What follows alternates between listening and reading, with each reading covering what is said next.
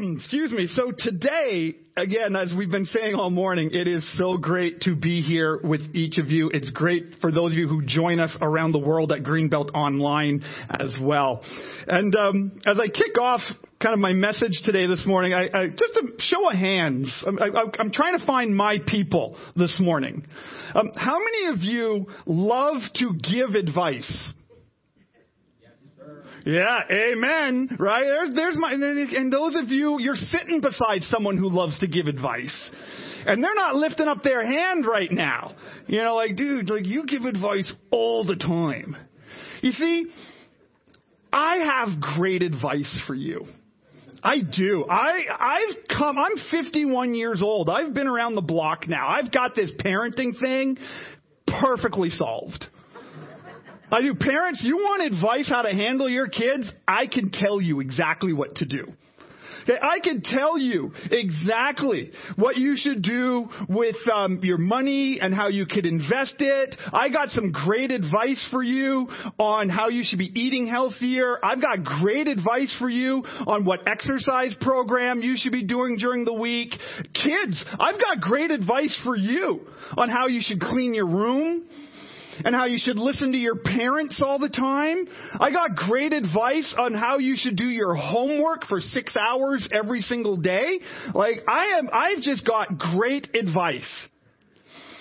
But here's the challenge. I'm going to kind of confess this. And I think those of us who raised our hands, people who love to give advice, we don't necessarily like to admit this publicly. But most of us who love to give advice don't keep our own advice. You see, I know what, I read the newspapers and I look at stock markets and I look at things. I go, man, I should invest some money over here. This would be a really smart way to put some money in there. I could make some money back and I could save up for retirement. But no, I don't do that. Instead, I buy another $200 board game to sit on a shelf that I'm never going to play because no one will play these geek games with me. Pastor Kevin's really a nerd. Holy smokes. Right? Or I know I should be eating healthier. I'm 51 years old. My stomach does weird things with food now. Okay? And I still eat the spiciest of food possible. It's like, oh yeah, the spicier the better. And then I'm like in a fetal position crying to myself at sleep at night because my stomach is so sore. Or I know I should exercise. And it's like, nah, I'd rather just look at my phone and just swipe through Facebook for 3.5 hours from 6 a.m. to 9 o'clock in the morning. Right? See, you and I, we're pretty bad at following our own advice. And I think that's the challenge of the church. Is because for a long time, the church has taken on the role of being advice givers.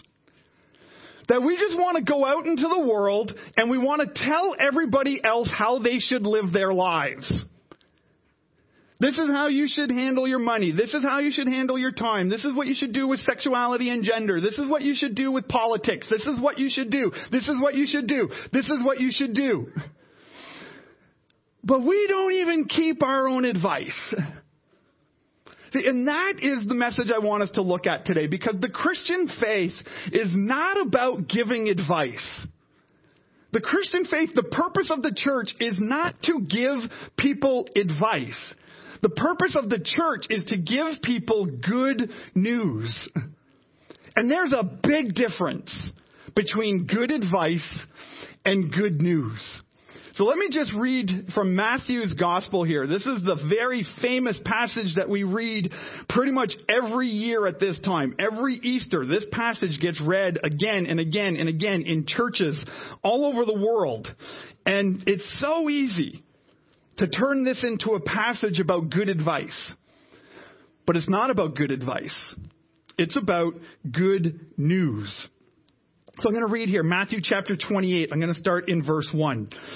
So it says, after the Sabbath, at dawn on the first day of the week, Mary Magdalene and the other Mary went to look at the tomb.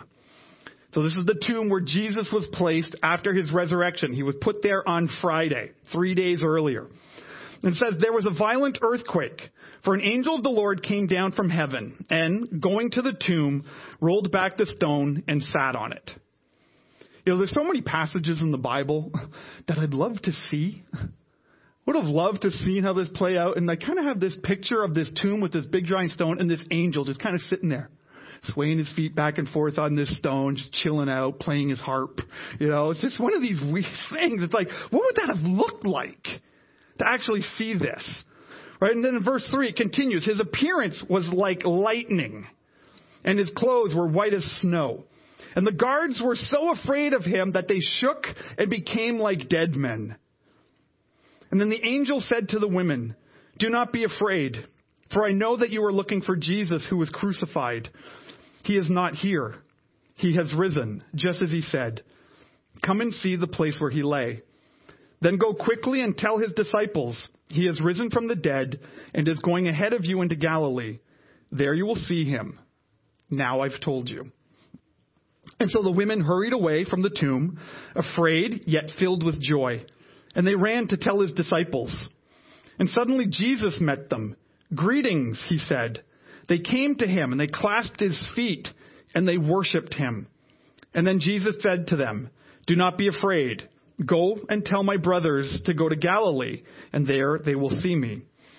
And then I want to jump down here into verse 16. And this is how Matthew finishes off his gospel to encourage the church about the resurrected Jesus. It says, "Then the 11 disciples went to Galilee." So they're following Jesus' advice. He said, go to Galilee. They're going to Galilee. So they went to the mountain where Jesus told them to go. And when they saw him, they worshiped him, but some doubted. And when Jesus came to them and said, "All authority in heaven and on earth has been given to me. Therefore go and make disciples of all nations, baptizing them in the name of the Father and of the Son and of the Holy Spirit, and teaching them to obey everything I have commanded you. And surely I'm with you to the very end of the age." You see, it's this story here that changes everything. Right? It's this story that takes religion from being simply good advice to being good news. You see, without this story in Matthew chapter 28, your entire Bible is good advice. It's good advice. It's got good advice on how we should live our lives. It's got good advice on how we should treat other people. It's got good advice on how we should raise our families. It's got good advice on how you should do business. There's a lot of really good advice. But if this part here isn't true, then it's not any different than any other good advice that we could get from anywhere else or from anybody else. Why is the Christian faith radically different than any other religion on the entire planet? It's because it's not about good advice. It's about good news. You see, here in this passage, Jesus isn't telling people to follow my advice. Jesus is telling people to follow me. He's not saying follow my advice. He says to us to follow me. And that's why the big idea that if you only remember one thing I've said today, this is what I want you to remember. It's this one big idea, is that the message of Jesus isn't about good advice. It's about Jesus. The message of Jesus isn't about good advice. It's about Jesus. You see, Jesus never called his disciples to trust in his ideas. He called his disciples to trust in me. Not me, Jesus. To trust in Jesus. Right? Jesus didn't say simply to take bread and wine as some religious tradition on a Sunday morning, because when you do that tradition, somehow you're going to be better off. Jesus said, "I am the bread of life." Right? It wasn't Jesus' advice that got him in trouble with religious leaders of his day. You don't get arrested and executed for telling people to love your neighbor. You don't get arrested and executed and nailed to a cross because you were telling people to love God. In Jesus' day, you get arrested and executed and nailed to a cross when you declare yourself to be God. It was blasphemous in his day. Blasphemy. Declaring himself to be God. That's why they had him killed. Yes, they marveled at his teaching. They marveled at his authority. They marveled at his miracles. But as soon as he declared himself to be the I am, declared himself to be God's son, game over. Because he didn't say, follow my advice. He said, follow me. But that's why year after year after year after year, for 2,000 years now, that's why we gather as the church. We don't gather around Jesus' advice. We gather and we celebrate and we worship around the resurrected Jesus. We don't celebrate his teaching. We celebrate him. We celebrate him. Jesus. It's not simply about good advice. It's all about Jesus. See, and we see this again and again and again all throughout our New Testament. Jesus speaking this way, right? Jesus had a friend named Lazarus who got sick, and his sisters were hoping that Jesus was going to come and heal him, but Jesus didn't. And Jesus' friend Lazarus died, and all of his family and friends, they were all mourning him. And so then finally Jesus went to Lazarus' tomb, and the sisters were like, yeah, I believe in who you are. Right? And Jesus said this about himself. He said, I am the resurrection and the life. The one who believes in me will live. Right? To his apostles, Jesus said this in John chapter 14, verse 9. He says, anyone who has seen me has seen the Father. That statement right there blows my mind. Again, we live in a culture, in a world today where, and I talk to people all the time, family members, friends, people who don't believe in God, who have spiritual questions. And again, like I said earlier, that's why I believe the church should be the safest place in the world to ask any questions that we have. Because people are desperate to find God. Who is God? How can I know him? He seems so distant and so big. And Jesus says, real simply, if you've seen me, you've seen God. If you want to get to know who God is, just look at Jesus. And you can learn everything there is to know about God by his own words. Again, not just about his advice, but about who he is. Right? In John chapter 14, verse 6, Jesus says this. He says, I am the way, the truth, the life. No one comes to the Father through me. Again, I love having a coffee with my non-Christian friends to say, well, Kev, it's so great that you believe this, but I believe there's a million other ways to God. And I said, cool, you can have that opinion, but you should actually pity me if that's true.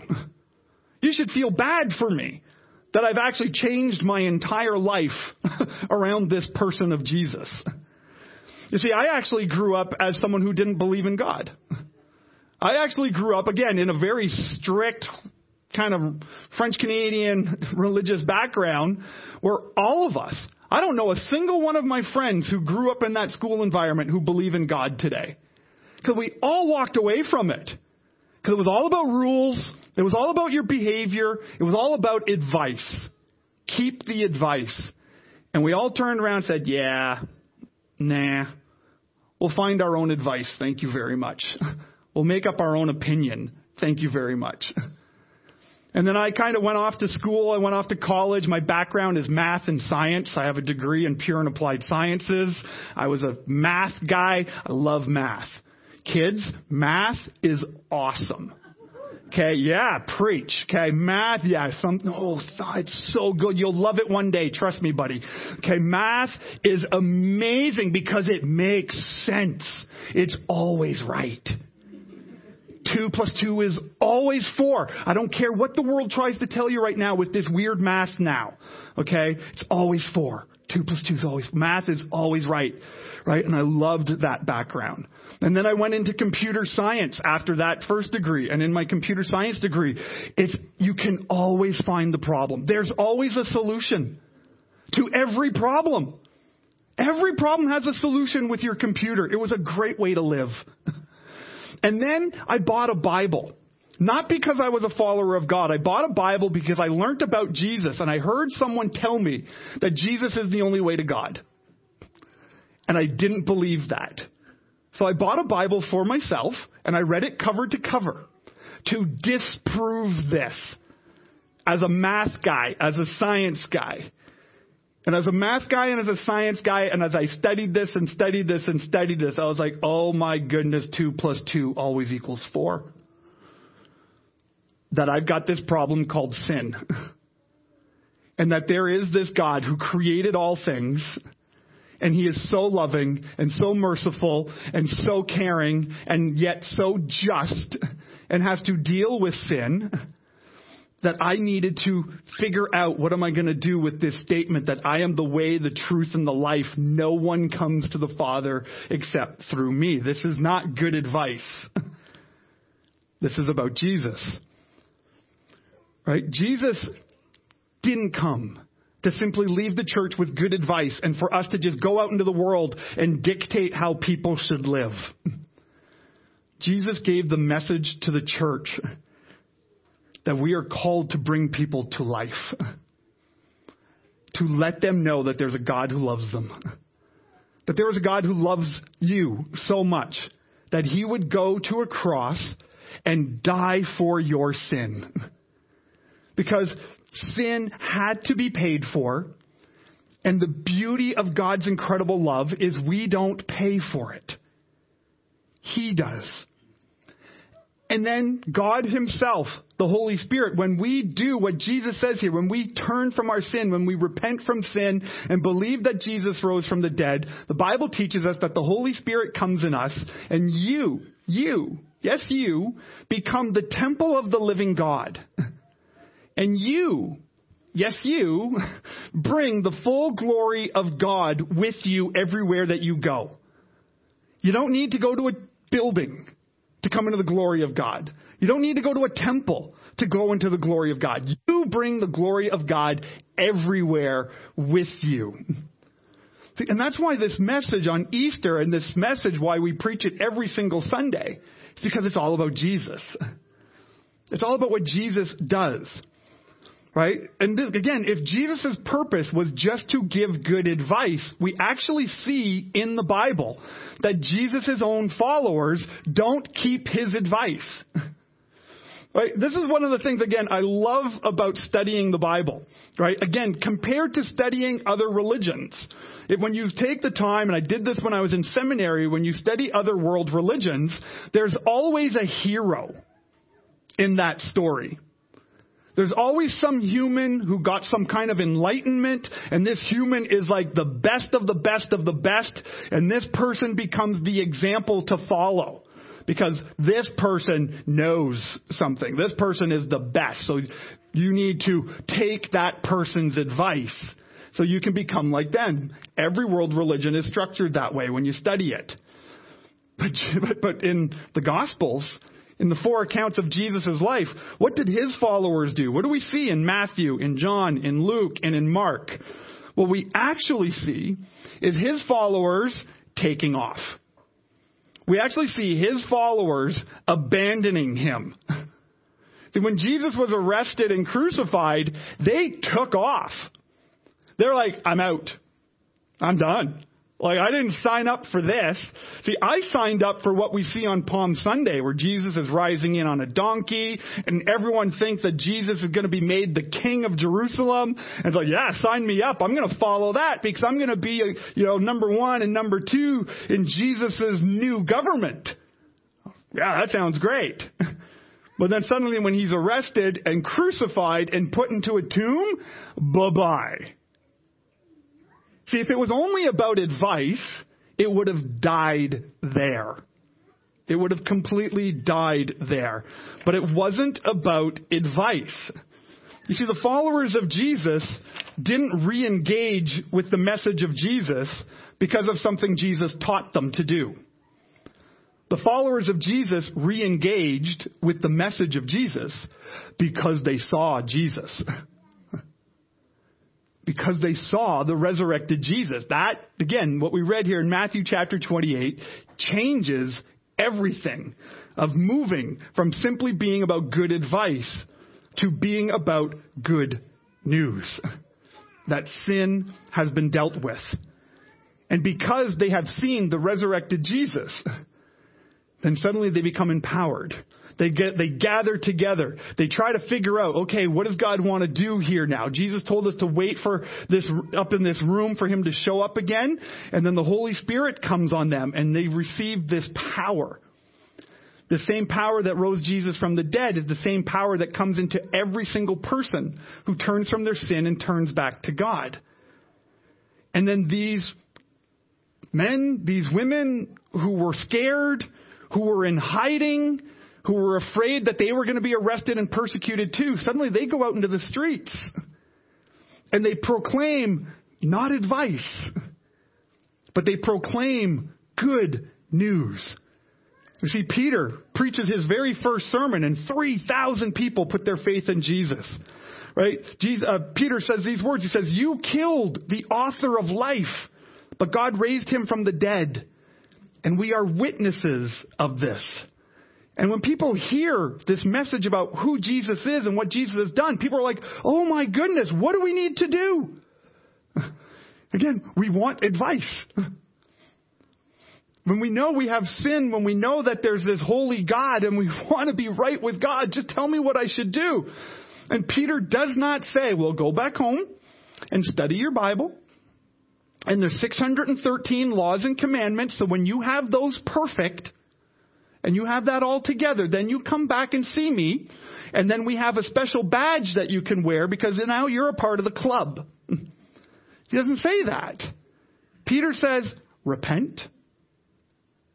And what does that mean? It means turn. You see, the sin that pulls at my heart to want to live my life my own way, because I have a lot of great advice and I have a lot of really good opinions. And some of them in my 50 years of life have gotten me into a little bit of trouble that I've had to dig myself out of.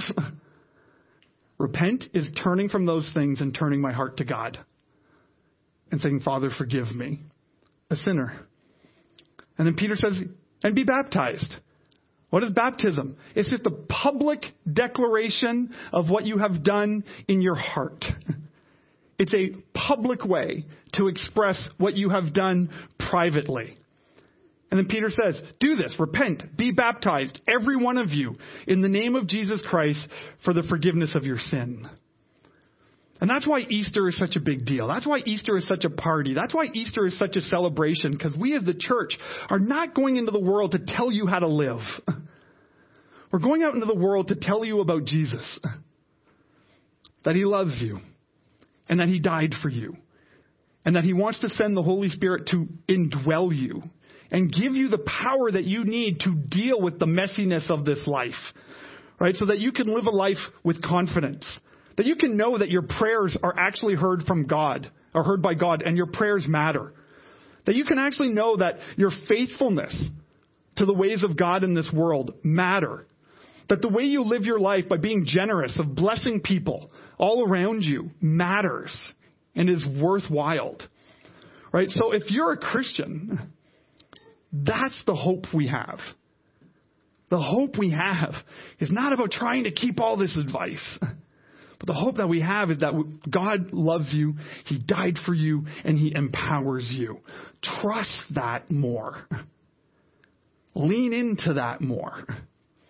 And if you're here today and you'd say, I'm not a Christian, or if you're watching us at Greenbelt Online and someone dragged you here, or you saw a Google ad that brought you here, you can have the same hope and assurance too, that I'm not up here telling you how to live your life. Honestly, as a pastor, this is going to sound so cruel. I don't care how you live your life. Okay, your life is your life. It is. My biggest care for you is the care for your soul. That you know, without a shadow of a doubt, that your soul is good. And that you will know God for all eternity. And you can know that by just simply praying, Father, forgive me, a sinner. Come into my life.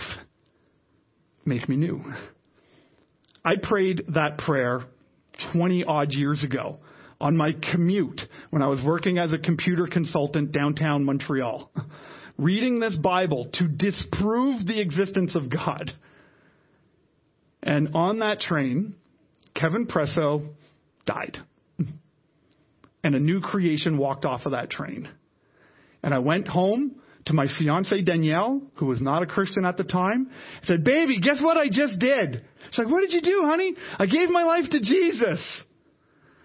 Yeah, that went really well. And that's a sermon for another time. But that's the journey that God brings us on. Because it's not about behavior modification. It's not about going out and telling the world what they should do and how to live. But it's to tell people about Jesus.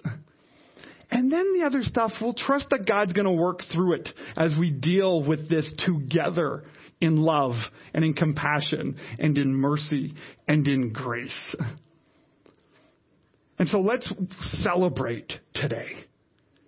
Not out of tradition, but out of the party that Jesus is alive. That Jesus didn't come to ruin our fun. He didn't come to take away all joy from life. He actually came to give us life to the full. This is why the church is a celebration. This is why the church is a party. Because our sin is dealt with. So let's pray. Father God, I praise you that you are, Lord Jesus, the author of life. And that you came to deal with our sin. That you came, Lord Jesus, to make a path back to God the Father for sinful humanity. And Father, forgive me for the times when I've tried to live my life as a Christian leader so bent out of shape on how people live their lives. Because ultimately, that's not the goal. Because I could try to give great advice that makes people live a certain way, but at the end of the day, they won't know who God is. And I'd much rather that people know who God is than live the way I want people to live. And that I can trust you, God, that you're going to work in our church family, that you're going to work in our messy world, that you're going to work in ways that we could never ask or imagine through your power at work in your church. So, Father, today we worship the resurrected Jesus. We worship you, Father, for your great and marvelous plan that you've brought to humanity. We worship you, Holy Spirit, for your presence among us. So as we sing, Holy Spirit, fill this place and build us up and encourage us as we celebrate and party the resurrected Jesus. And it's in his name we pray. Amen.